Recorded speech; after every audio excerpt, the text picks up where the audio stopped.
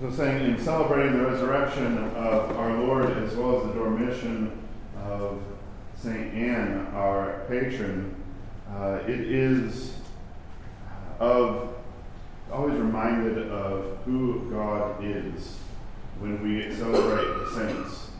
I don't know about you, but a lot of my experience growing up and praying to God, approaching God was a very solo activity, where you close your eyes and you kind of focus on Him, and it's just kind of you and Him. I really think of those famous New England white clapboard churches.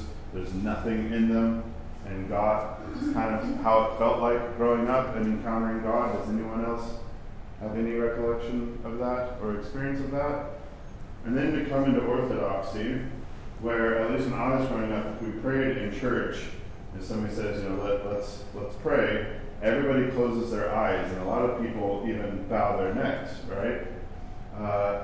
You don't pray like that in Orthodoxy.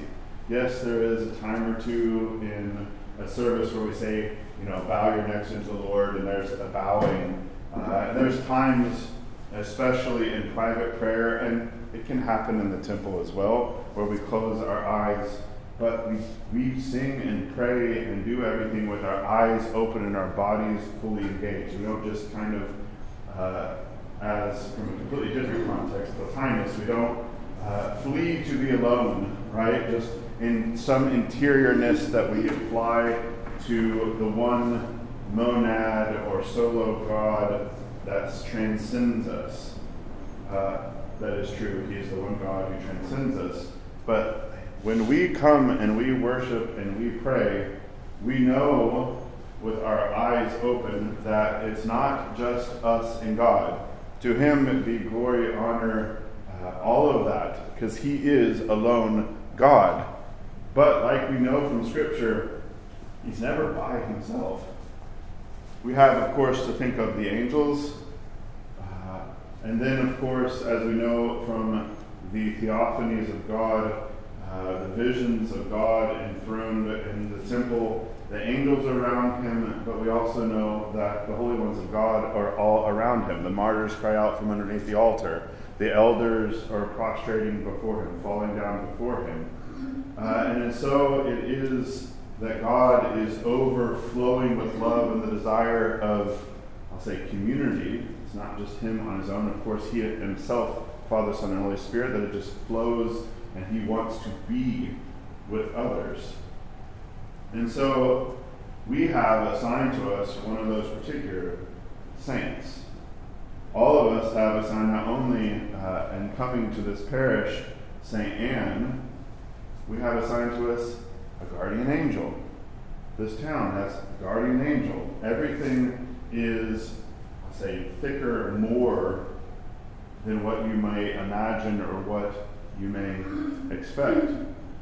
And it is especially, I think, a great honor for us to have as our patroness, the grandmother of God. And always that paradox of saying, when we call the Theotokos the mother of God, to think about the ancestors of God, the grandmother and grandfather of our Lord.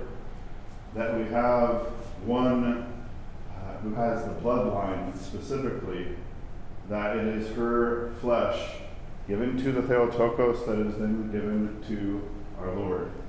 So let us not forget, of course, God, but let us not also forget that we have beside Him a great intercessor who has been given to us, His grandmother according to the flesh, Anne, who knows sorrow, who knows shame, who knows what it's like to shed copious tears and to have God answer her, to be able to then, in being given the presence of God and the gift of Mary, to then, like Hannah of old, to be able to then go and, I'll say, sacrifice the gift that God has given her, and returning Mary back to God and offering her up in service in the temple as Hannah did with Samuel. So let us flee to, of course, God, but, of course, the one who has been given to us, his grandmother, who we praise for us fervently as we remember her and ask for her prayers. In the name of the Father, the Son, and the Holy Spirit. Amen.